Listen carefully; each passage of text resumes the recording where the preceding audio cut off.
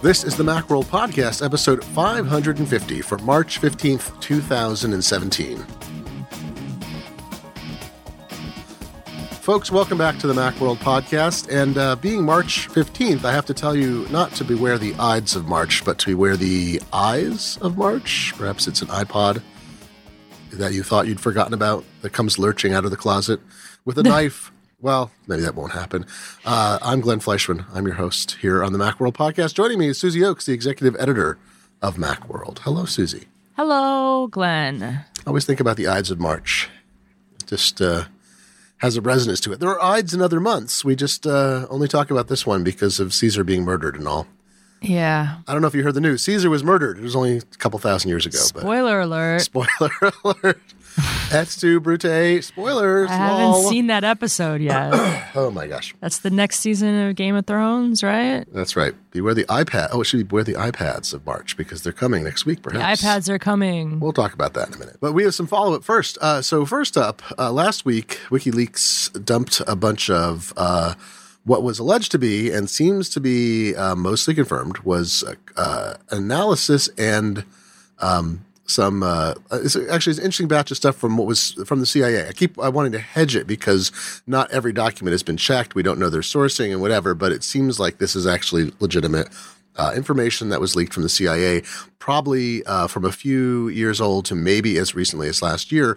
And it wasn't just exploits. It wasn't piles of code. It was, in fact, like analyses of what was vulnerable, plus some things that were obviously put into production and were being used. And from Apple almost immediately said, look, everything in here has been patched already, or we're going to patch it soon. But because the code associated hadn't been released, that gives them an opportunity to make more fixes. And the news is that after we recorded the last podcast, WikiLeaks said they're going to share the code part of the CIA leak with software makers before they release that to the general public, giving them an opportunity to patch it. And while there are many critiques to make of WikiLeaks, and I have many, the fact is if you have vulnerabilities in operating systems or software, it's seems like an appropriate thing to disclose those to the companies and make sure they have an opportunity to fix them. It's in the public interest and social good to be sure that you're not endangering people randomly, potentially hundreds of millions or even billions of people, depending on the scope of the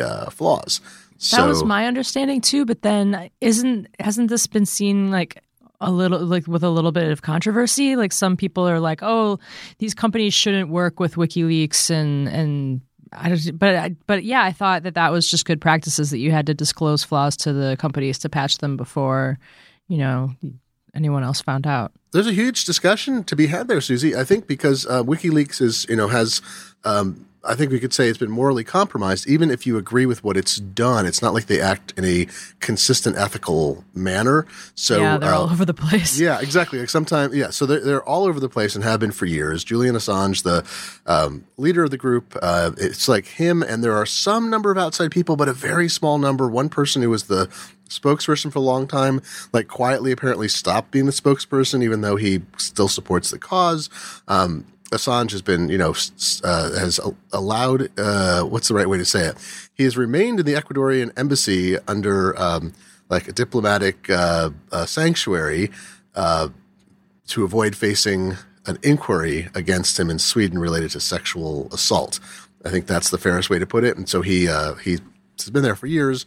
So we don't know his motivations. And, there's also this argument that data is data. Like once you have it, then you just release it, but then people get harmed who are collateral. So WikiLeaks had this idea at one point of being radically transparent, but they used to... Yeah, they used to just dump everything, right? So at least this part they held some back, but other times they have dumped everything and not redacted enough, and people are like, you're giving away too much personal information. It's coming on, though. They recently they've done some dumps in the last year that were damaging to individuals who certainly were collateral. They had nothing. They were mentioned. It had nothing to do with whatever was going on. But in years past, earlier in the WikiLeaks period, they would be more careful about even if it wasn't redacting. They didn't just release everything. They released it in tranches. They did more careful editing. They worked with journalistic organizations like The Guardian, New York Times.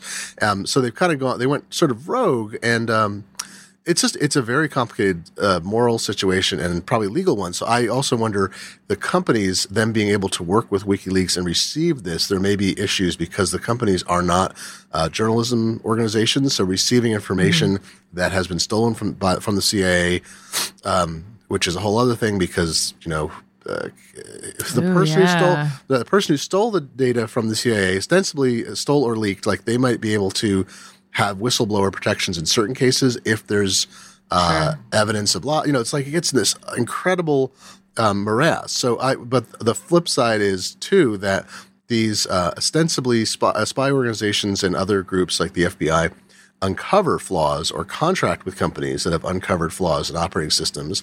And there is an ongoing argument about once those are discovered, rather than keep them in your cache of tools to use as for spycraft, you should immediately, especially with the US-based companies like Google and Apple and Microsoft, you should immediately be disclosing them to the companies so that they can't be exploited by other countries or criminals, right? So that's an issue that comes up as well. So the CIA obviously has, NSA, other groups obviously have massive amounts of exploits. I shouldn't say massive because there aren't that many necessarily out there, but they have significant exploits in reserve that they attempt to use for exfiltration of data and spying.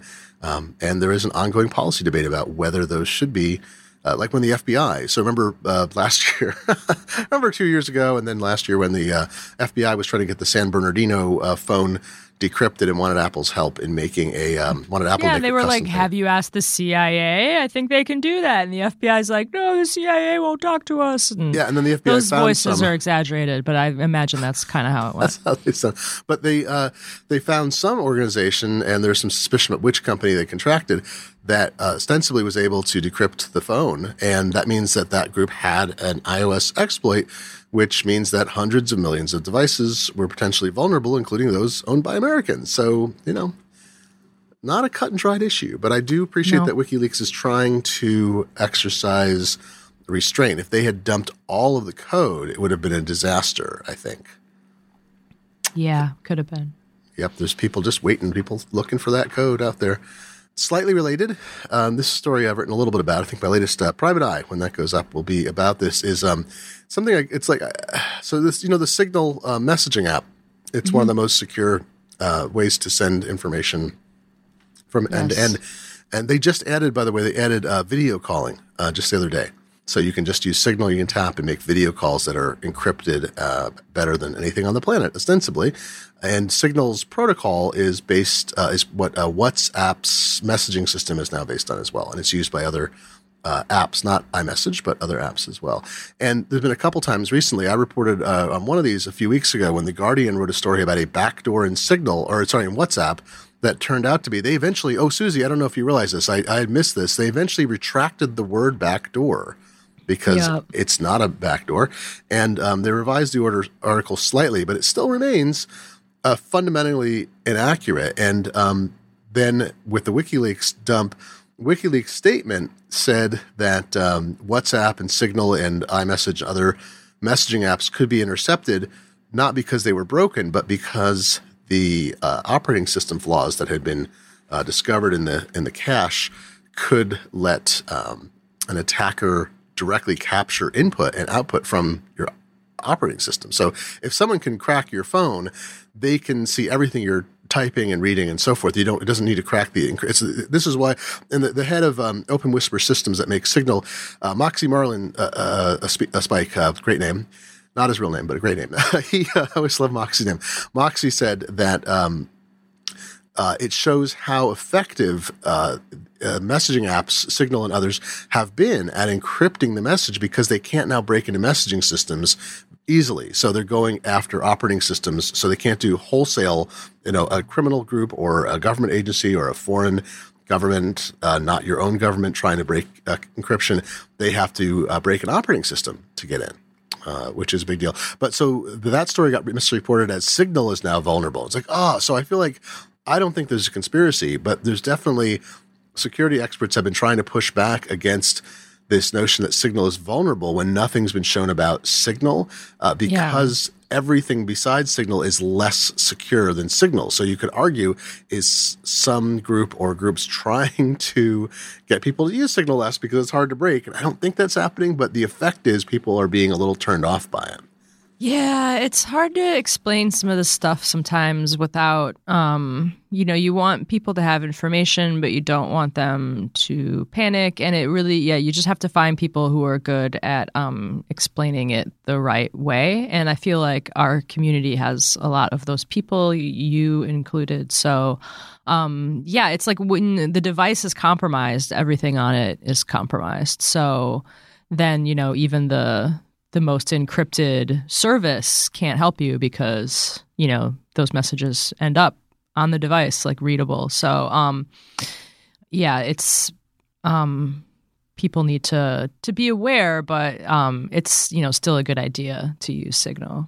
This reminds me vaguely of my friend Steve Manis used to, this longtime technology writer, now semi-retired. He said years ago when e-readers started to come out, and like the Kindle, and there's this whole issue about copy protection. He's like, look, as long as you can read it, you can't copy protect it ultimately. All someone has to do, one person buys a book, takes pictures of the screen, runs it through OCR, and your copy protection is broken. So all the effort being put into keep from copy protect, or keep files protected, he thought was ultimately for naught. And it is sort of true. You can get almost any book of any popularity is just been ripped to text or some other format, often ripped to a Kindle compatible format, and you can find it online. Doesn't make it right and doesn't make piracy good, but it's also, I found sort of a tie in, like the issue with Signal is, I'm sorry, that was the third story too. I didn't even mention this one. His third story was someone, I think the Wall Street Journal or somebody was like, well, you can take screen captures of the Signal app in iOS. I think Android prohibits it actually. iOS does not. And the issue is like, yes, because I could take another device and take a picture of a phone. So screen capture is convenient, but it's not like I couldn't take a picture. I mean, it's just funny. You're like, well, screen capture is bits. I can take a picture with another camera or phone or whatever. That's bits. So, and again, then security experts, the same sort of folks slipped in and said, this is not really, yes, it'd be good if it was disabled, but, again, come on. So we need an app where I can press my phone against my head and just think a thought. Exactly. And then the phone would send that fully encrypted end to end, and it would buzz your phone, and then you would hold it against your head. And if the exact fingerprint of your head matched up, exactly, it would buzz the thought right into your head, but it would never be written down or viewed in any way. I like it. We have the ultimate, right? If it leaves your head, then the thought police will come after you. I was also thinking, it reminds me of the... It's very hashed. It's just hashed into like some vibrations. Vibration hash. Reminds me, of course, of the song that Pete Seeger made famous, Die Gedanken sind frei, which is my thoughts is Die Gedanken sind frei, my thoughts freely travel. It's an old German folk song about how... no duke or dictator. My thoughts will not cater to duke or dictators. Everything in your head is still your own. For now, until they come out with brain scanners that scan for bad ideas. Speaking of bad ideas, AT&T. We love AT&T. We're still in the price wars, Susie. We're not covering every nuance of this. I think Macworld and Tech Hive have been posting stories about it, and some other sites that are a little more obsessive about every move cellular makers are taking have more accounts too. But since who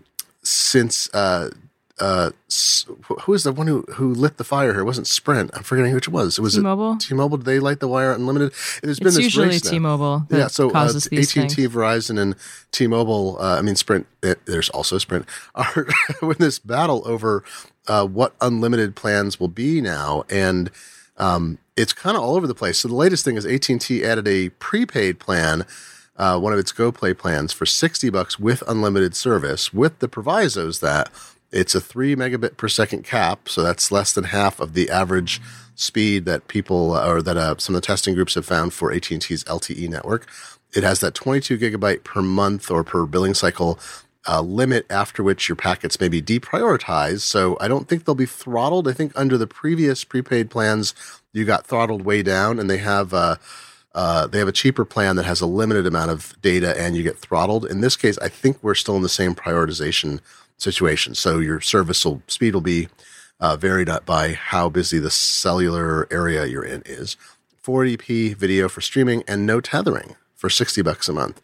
But so this is prepaid. Postpaid is where you have credit and you're paying. They let you do whatever you want with your service, and they bill you for the difference at the end of the month. And prepaid, you pay everything in advance, and there's no extras. You just pay that, and you pay as you go for other stuff. So if you're a heavy user of your phone for like audio streaming and you just maybe use it like instead of a computer and you're not, like you're doing all your email and web surfing and stuff like from your phone, there are a lot of people who, don't have a computer and just have a phone. This would be a great plan for them, as long as you're not trying to do a lot of video streaming. But 480p video to a lot of phones would be, serviceable. It's good for, I think, like a teenager plan. Yeah. I was thinking, because then it gets you out of the overage situation. You're not paying like $100. I mean, you could pay. They don't, teenagers don't necessarily need tethering, or you don't want to give it to them. You let them use the phone. To nerds like us, no tethering sounds like a deal breaker, but there's a lot of people who like don't even know what that is, and like we just wouldn't care. Oh yeah, some people live on their phones and they have a some kind of streaming box at home, or it may even be like a Chromecast or an Amazon Fire or an Apple TV, and they live on the phone and they have a computer at work, but they don't have another computer. And I realize it's very strange to me, and I bet our listeners are probably largely in the what category about that, but it's an increasing trend, and I can see it. I mean, I've traveled sometimes where I had the computer and I really didn't need it. It was more for a bigger screen than actually utility. So it's a part of the change of things. All right, that's our follow-up. Let's move into some news stories this week. It's there's not a lot of anything big happening. Been a slow week. It's been a whole big. I put this first. This is slightly follow-up, so I'm putting it here. I wrote recently for Tech Hive about HomeKit and kind of the state of the ecosystem, because it felt like HomeKit is moving very slowly. Although I gotta say, I think Apple.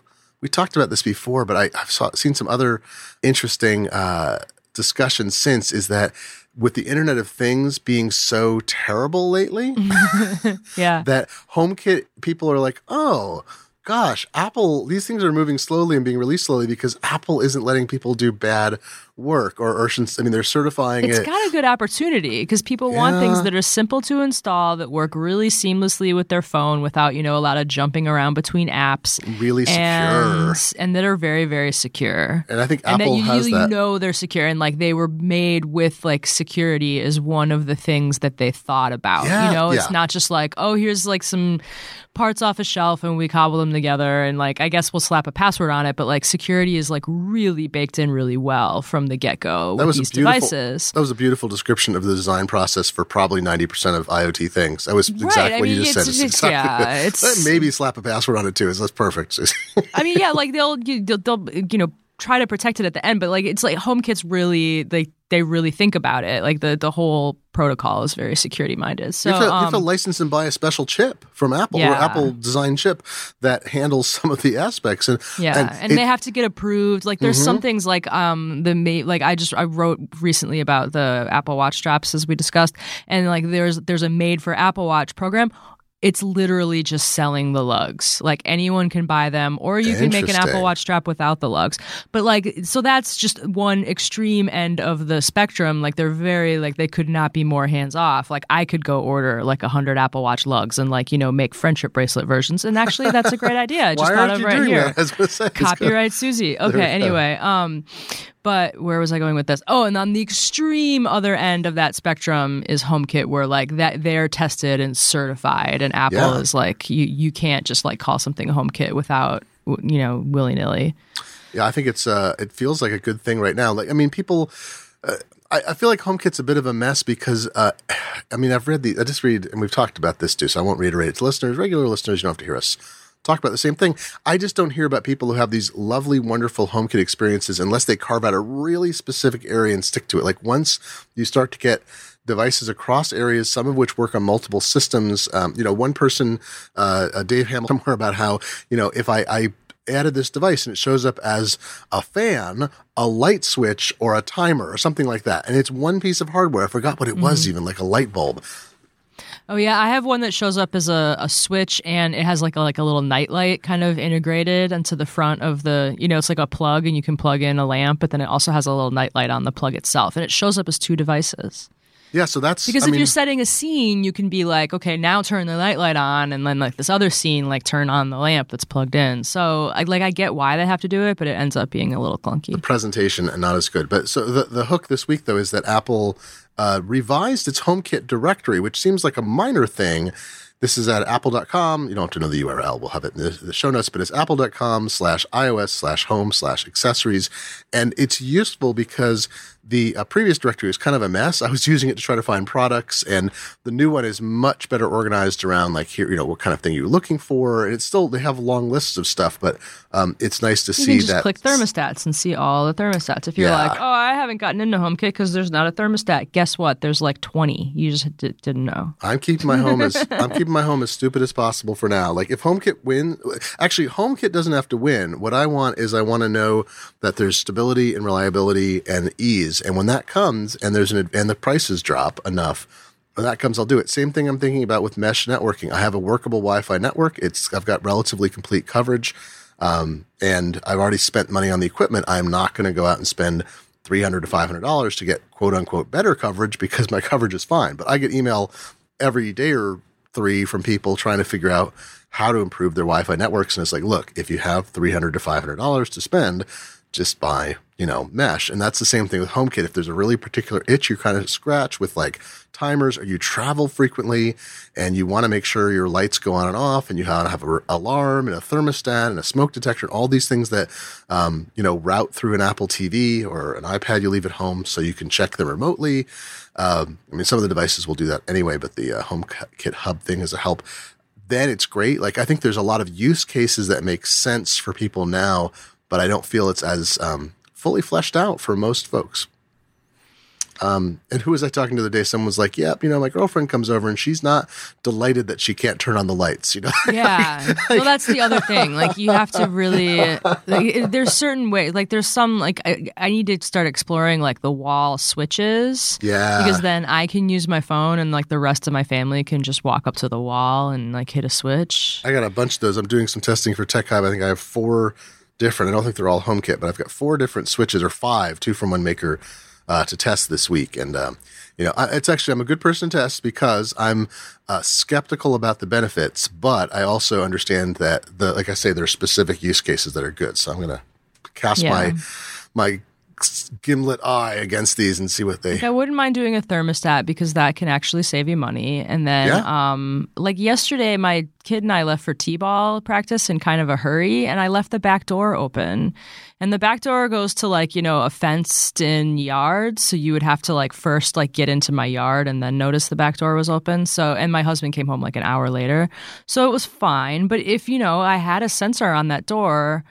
it could alert me, when my phone left my home network that, hey, like the back door is hanging open and I see that you're gone.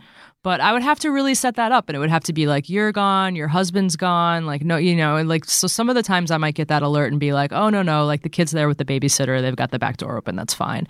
So like, but it would be nice. Like I felt silly. I could have gone back, but I didn't realize. I don't have a security camera yet, but we've had so many break-ins. My neighborhood is very safe in terms of violent crime, and we have a super high level. Seattle has, compared to New York, I checked this out a couple years ago, we have like 3 to 6 times the per capita property crime theft rate. Like, New York beats us in murders, and it's not very many murders anymore because the crime rate's gone way down there too. But we have I think every car in our block, I think if it's left open any night ever, it gets broken into. Our neighbors across the street just had their car broken into, and they're like, we may have left it unlocked. We almost always lock it, and there's an alarm. It's like, so you forget, they have tiny children.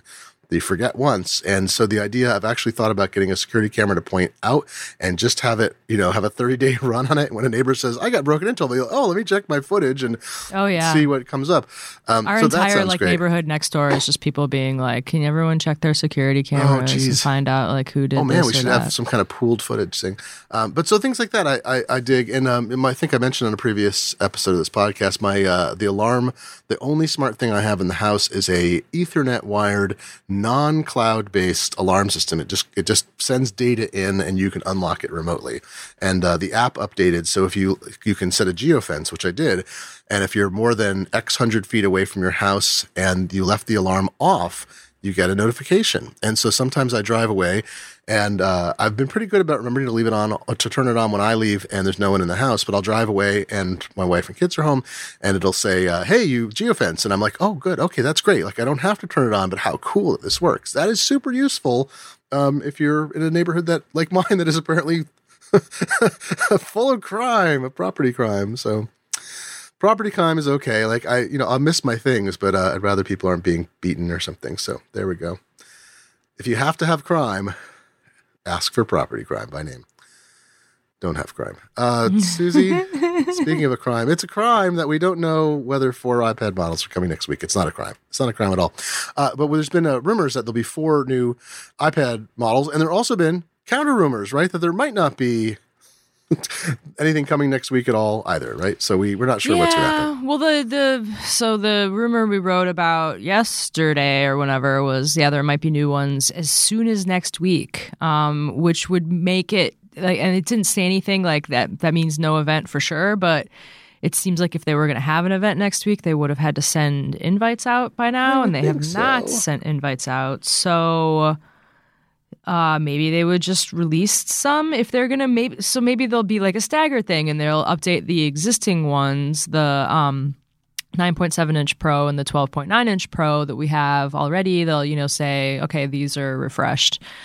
Poof. And then maybe they'll have another event later for like the new sizes, if they're going to make a mini sized Pro and or this new 10.5, 10.1, whatever, like 10-inch Pro they're talking about making.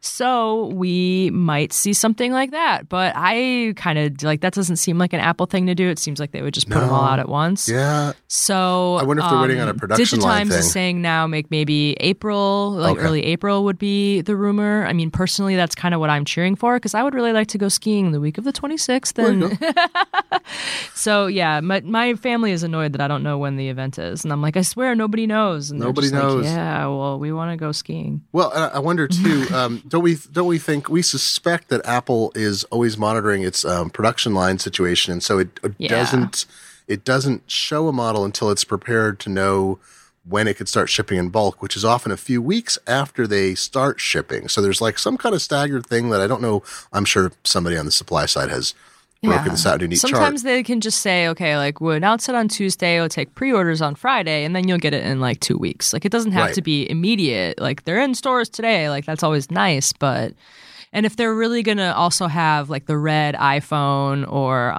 the souped up iPhone SE, those could be like the ready to go today, and then like these iPads could roll out later if there's some issue. I don't know. Although my suspicion was that when they do one of those deals where like, pre-orders and 2 weeks we ship, they built up an inventory, so they don't make the announcement until they know they have a sufficient units they can get into the country within that 2 week or whatever time frame.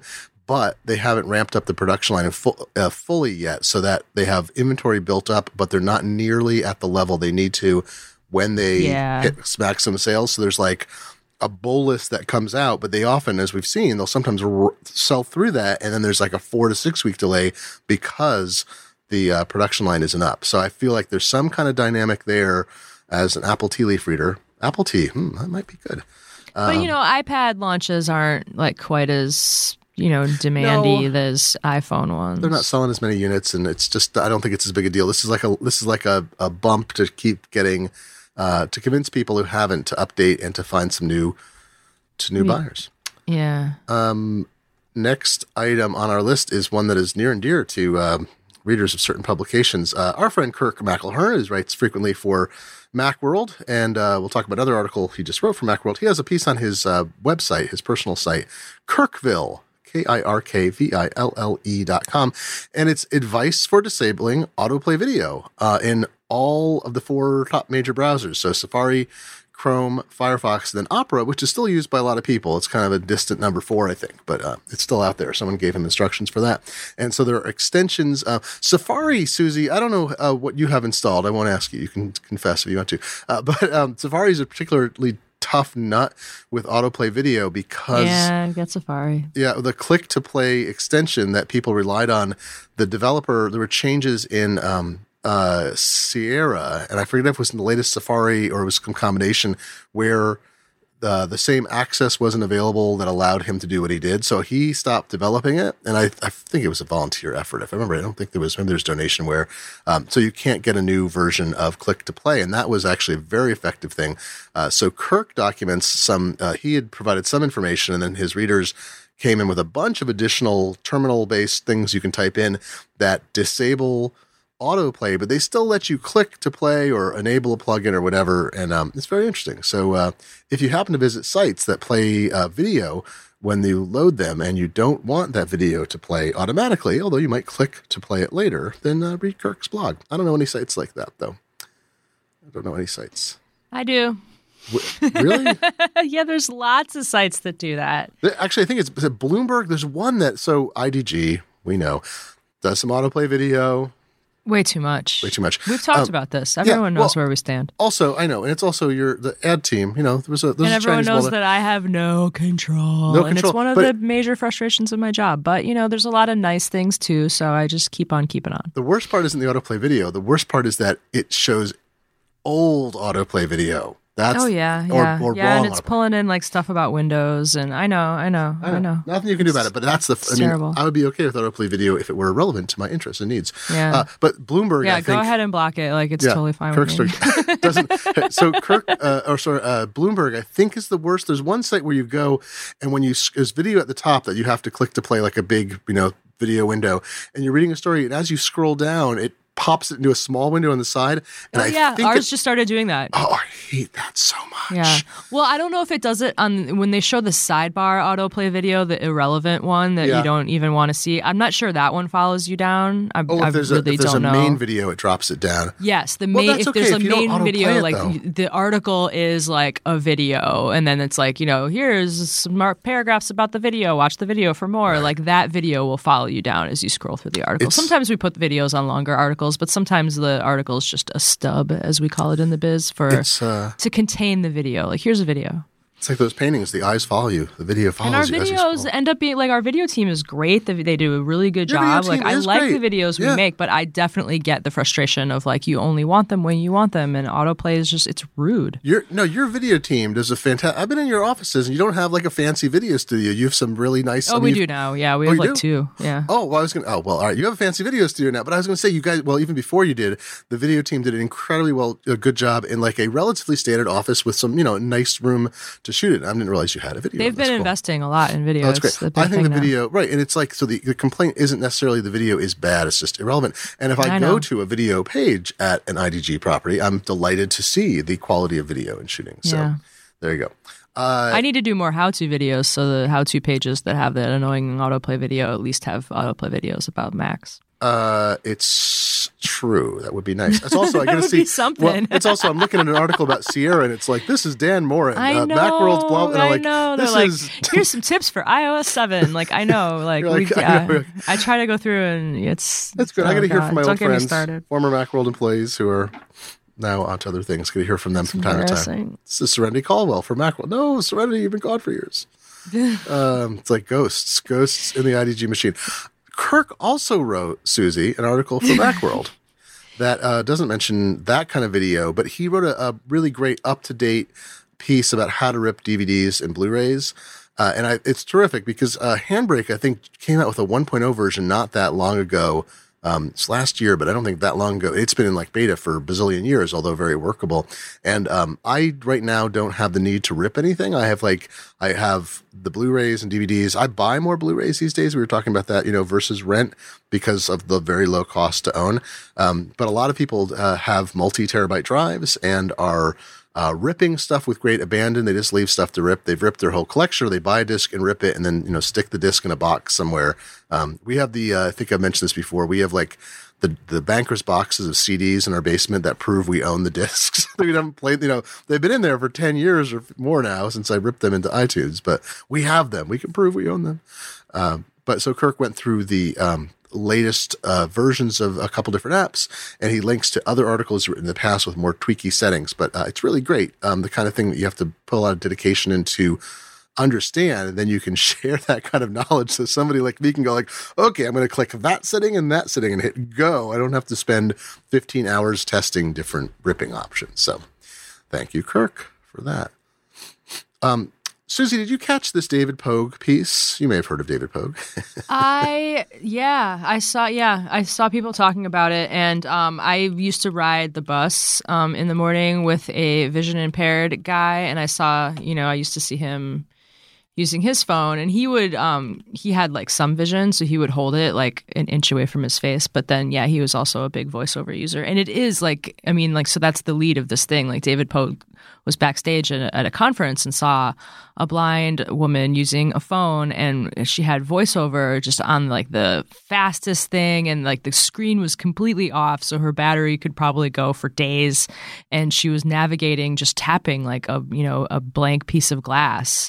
And just ripping through like so fast with just this robot voice, like talking super fast, and it's really impressive. Your battery life, right? Doesn't he mention that your battery life is insane because you have this display off while you're using it? And he says, I'll just read it like a sentence. He says, "Ever since that day, I've been like a kid at a magic show. I wanted to know how it's done." So he spent some time with someone who can't really see and showed them he showed them like all the stuff that you can do with voiceover, and it's like I turn it on by accident sometimes if I'm meaning to double click the home button and I triple click it, and if if you're not using it, it's really jarring. It's very fast, it's pretty loud, and it's talking. It says everything you touch on the screen, and that's a lot of stuff. So. But for people who use it, it's so awesome and so life-changing. So this is a really cool story. He did a great job. I'd never heard anything this comprehensive about it. I'm so glad. And it's funny, I think accessibility is one of the most misunderstood areas of user interface design because and user experience, because people see it as, they don't see themselves as someone who needs accessibility unless they have a specific impairment or situation or, inability or different ability, whatever it is. Like if you don't put yourself in that category, you're like, well, why do I need this kind of thing? I'm, whatever normative is, which doesn't really exist. When in fact, accessibility is great for everybody. So remember when, was it iOS 8 that introduced, the parallax view? I think 7 so. or 8? And my friend Jenny Leader wrote a blog post about how it gave her nausea. Yeah. And which went viral because everyone's like, oh, that's what's going on. And I didn't like it either. Very shortly after, Apple reduced the motion parallax a little bit, and they added a switch in accessibility because it is, what percentage of people can develop nausea from that. It is not a 1% of people. So that's an accessibility issue. Some people need who have ostensibly normal vision, or what would be categorized within a normative range. Higher contrast is useful. There are a ton of accessibility features. I've got the 3 Jason Snell just wrote a column on those too. Oh, that's great. I have the 3-click home button thing set to do invert colors, which is great. It's not exactly night mode, but it's fantastic when you need it because it works everywhere throughout the system. So this is great. And Susie, this reminds me of that discussion we had some months ago when I think I'd seen it linked in John Gruber's Daring Fireball about how in the home button decision, when Apple went with a haptic home button, it was partly because the speculation was that in a lot of countries, especially China, people believe the home button breaks with usage. So because it's so expensive relative to the standard of living, people don't use the home button and use this incredible accessibility menu thing that most people in America are probably unaware of even exists. And I turned it on once and you're like, holy smokes, and this is that same kind of thing. It is this a mixed metaphor? I say it opens my eyes when I don't think I'm supposed to say that. There's some really cool examples in here. You can use the camera app has voiceover. So you don't think of blind people taking a lot of pictures. But so he can hold up the camera and it'll say one face centered focus lock. And then later if he's looking at it, it'll say he can be flipping through photos in the camera roll and it'll tell him there's one face that's slightly blurry and then he can delete that picture. And oh my God. That's crazy. I expect we'll see more of a different category of things too. Based on this is David linked to government data that only about 10 or 15% of visually impaired people see no light or color at all. And the fellow he spoke with, Joseph Danowski, who's in the securities industry, or private client banker, I should say, more specifically, he can see, I think, large patterns of light. So there's, and I know some people with extremely poor vision who are can still drive, but they're at the limits of what correction is. At some point, they'll be unable to drive, and they use various magnification. And I'm thinking, gosh, when we get to the next level, not a Google Glass, but like a contact lens style thing, being able, this is going to, I don't think I understood how much that could change the world for people who are vision impaired but can perceive colors in certain ways, because something over your eye could actually map the outside world to your level of impairment and enhance what you could see, because it would just show you, it could filter everything out except hard edges so you could see outlines. I mean, whatever, like everyone's impairment can be slightly different. But it's exciting to think about that. And also, I mean, I know it sounds like Pogue's going to teach himself how to use this, because you can use it in your pocket. You basically don't, with headphones, you can use it with the screen off, get enormous battery life, and do it without anyone knowing you're using a computer, because you could just be in your pocket with your finger. So it's kind of a superpower, right? Yeah. I love it. This is great. This is one of the things I love about technology is that it's an amplifier, right? It's a human augmentation, or technology should be human augmentation. And when we talk about the robot revolution that's putting people out of work, there are certain kinds of professions that had extremely repetitive jobs that were very, very bad for people to do. They're like literally destroy their bodies, right? Those jobs were relatively easy replaced by sometimes by mechanization and then by robotics, which are more flexible and programmable and whatever. Although a lot of robots are very non-programmable. They just do a certain kind of thing in a very complicated way. But the next generation of robots coming, this is what I think is the big misnomer. I'm not an economist robot expert, but I've talked to so many people in the industry. Human augmentation is the next giant wave. We've only seen a fraction of what it's going to be. And people and robots working side by side, and technological augmentation like contact lens computing and so forth are going to dramatically change our lives for the better, I think. The other thing I loved about this article was that it gave me sort of a new appreciation for Siri, because like I love to bag on Siri. You guys hear me like just rip Siri all the time. But I mean, like, they talk about how he knows where all his app icons are, but he can just ask Siri like to launch something. And like, so if you got really good again, like at using Siri, because you just relied on it and you knew how to like phrase everything so she'd understand you and answer and not just give you some quippy like quip. It's really cool. So I mean, he can be out in the world and just be like, "Where am I?" And Siri will tell him like exactly where he is, and just like little things like that I would never like think to use Siri for. It's like kind of when I rip on Siri, that's like I feel like now that's a little bit of my privilege showing that I can just look at the map and I don't need to like ask. I can besides being able to have your screen off all the time, just being able to like talk to your headphones and not even need to get your phone out is pretty cool. It's amazing. And he also mentions the Lyft or Uber thing where he can what a difference that makes in terms of he works in New York City. Hailing a cab, if you can't tell whether the cab has someone in it or not, or is on or off duty or whatever in service, it's a pain. He doesn't have to do it anymore. He just he calls Lyft.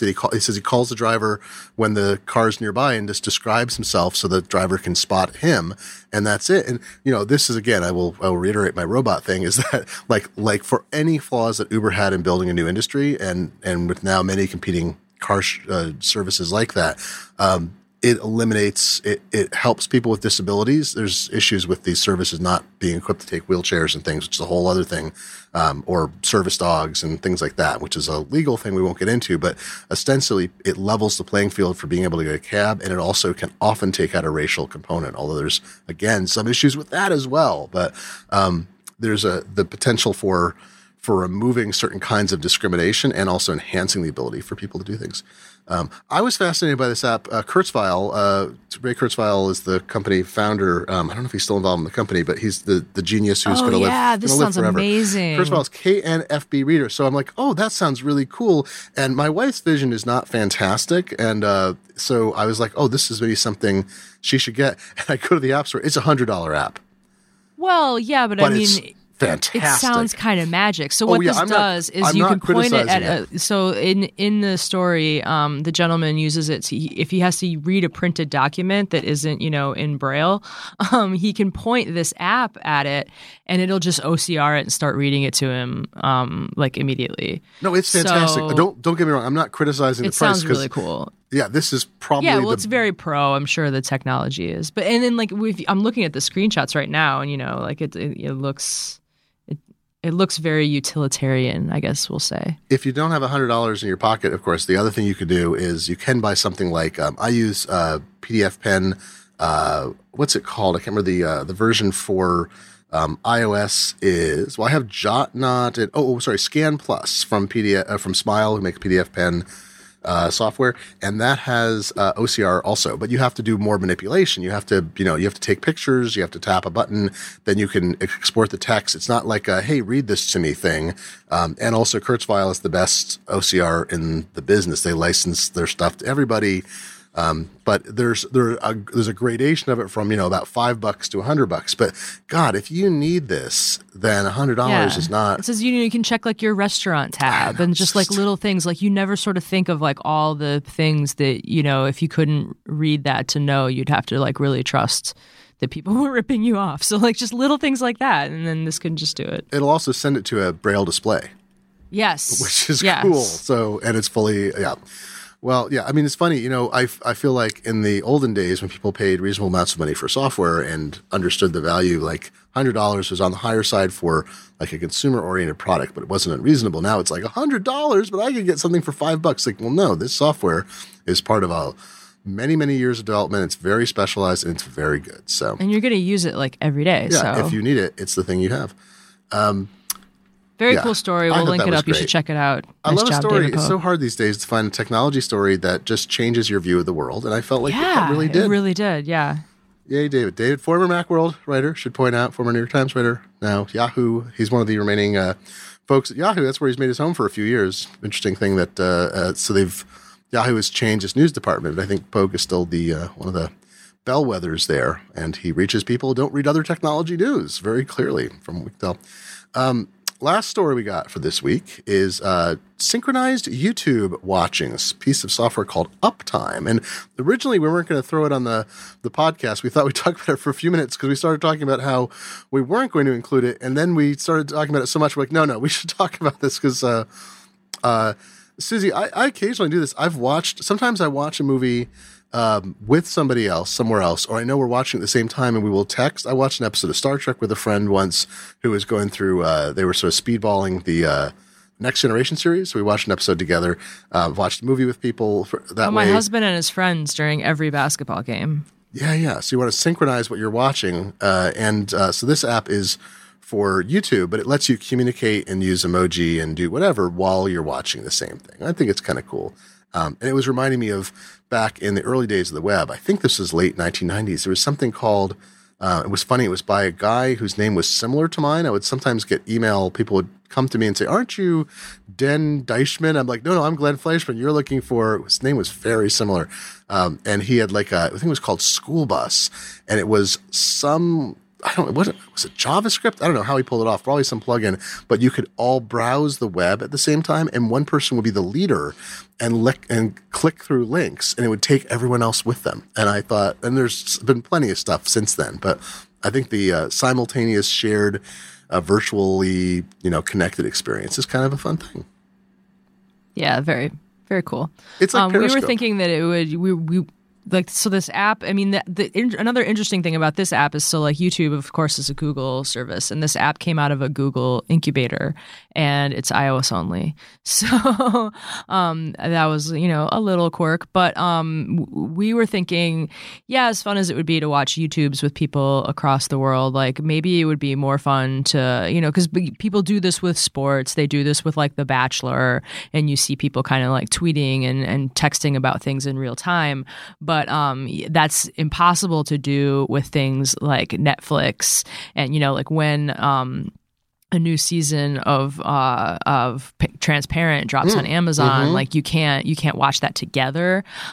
So like people try to kind of do that with hashtags, and they'll sort of arrange this in a lower tech manner. But it would be sort of cool if some of those over the air, over the top services had kind of a social component. Like Netflix could do like sort of a dual screen thing where you had Netflix on your tablet, had like the faces of your friends, and then Netflix on everyone's TV was showing the same thing at the same time. So if you were watching a scary movie together, like the tense moments would be like synced up, and it wouldn't be like, okay, we're all going to press play, 3, 2, 1, like that'll never work. So no one can go to the bathroom that way either. Yeah, maybe that'll be one of the things that kind of puts one of these services over the top, because they're all kind of the same right now. I wouldn't really trust Apple to do it because they social not really their strong point, but maybe someone else they could revive Ping and use that. The Ping service. Right? That's Ping 2.0. That's right. Well, Google is great with social too, aren't they? Buzz, Wave, Spaces. They're Google terrific. Plus. I think we have reached the end of the required number of topics for this week, because it is almost an hour, which is, dear listeners, our attempt to keep things to a reasonable length. Hopefully we'll get some new products soon to talk about. And the Caitlin and Leah are at South by Southwest this week, so they're filing stories and videos from there. So check out Macworld if you want to know what's happening down in Austin. Sounds good. Lots of breakfast burritos coming from Caitlin, I see. Yep, tacos all day. Yeah. So, folks, you can find us, macworld.com, facebook.com/macworld. Podcast at macworld.com. We'll send an email thing to our mailboxes. Susie is SFSooz, SFSOOZ on Twitter, and I am Glenn F, GLENNF, where you should not follow me. Well, I don't know. My volume's lower these days, but I'm not sure. Maybe you should. But you can find us in all those places. You can just mute him now and then. I'll just mute him for like a day, and then when he comes back, I'm like, hey, he's back. Exactly. Sometimes I go off to. I'm tweeting. I would say my volume is enormously lower than it used to be, because I'm using less. You're Twitter a busy less. guy these days. That's right. I'm doing all this letterpress printing. I just print some posters and things. But Susie, great to talk to you again. You too. See you next week. And this has been episode 550, our big 550th celebration episode. Well, it's just a number, for March 15th, 2017. And we don't look a day over 5:45. Aww. I'm feeling all of 5:45 going on 5:50. And we'll be back next week, folks.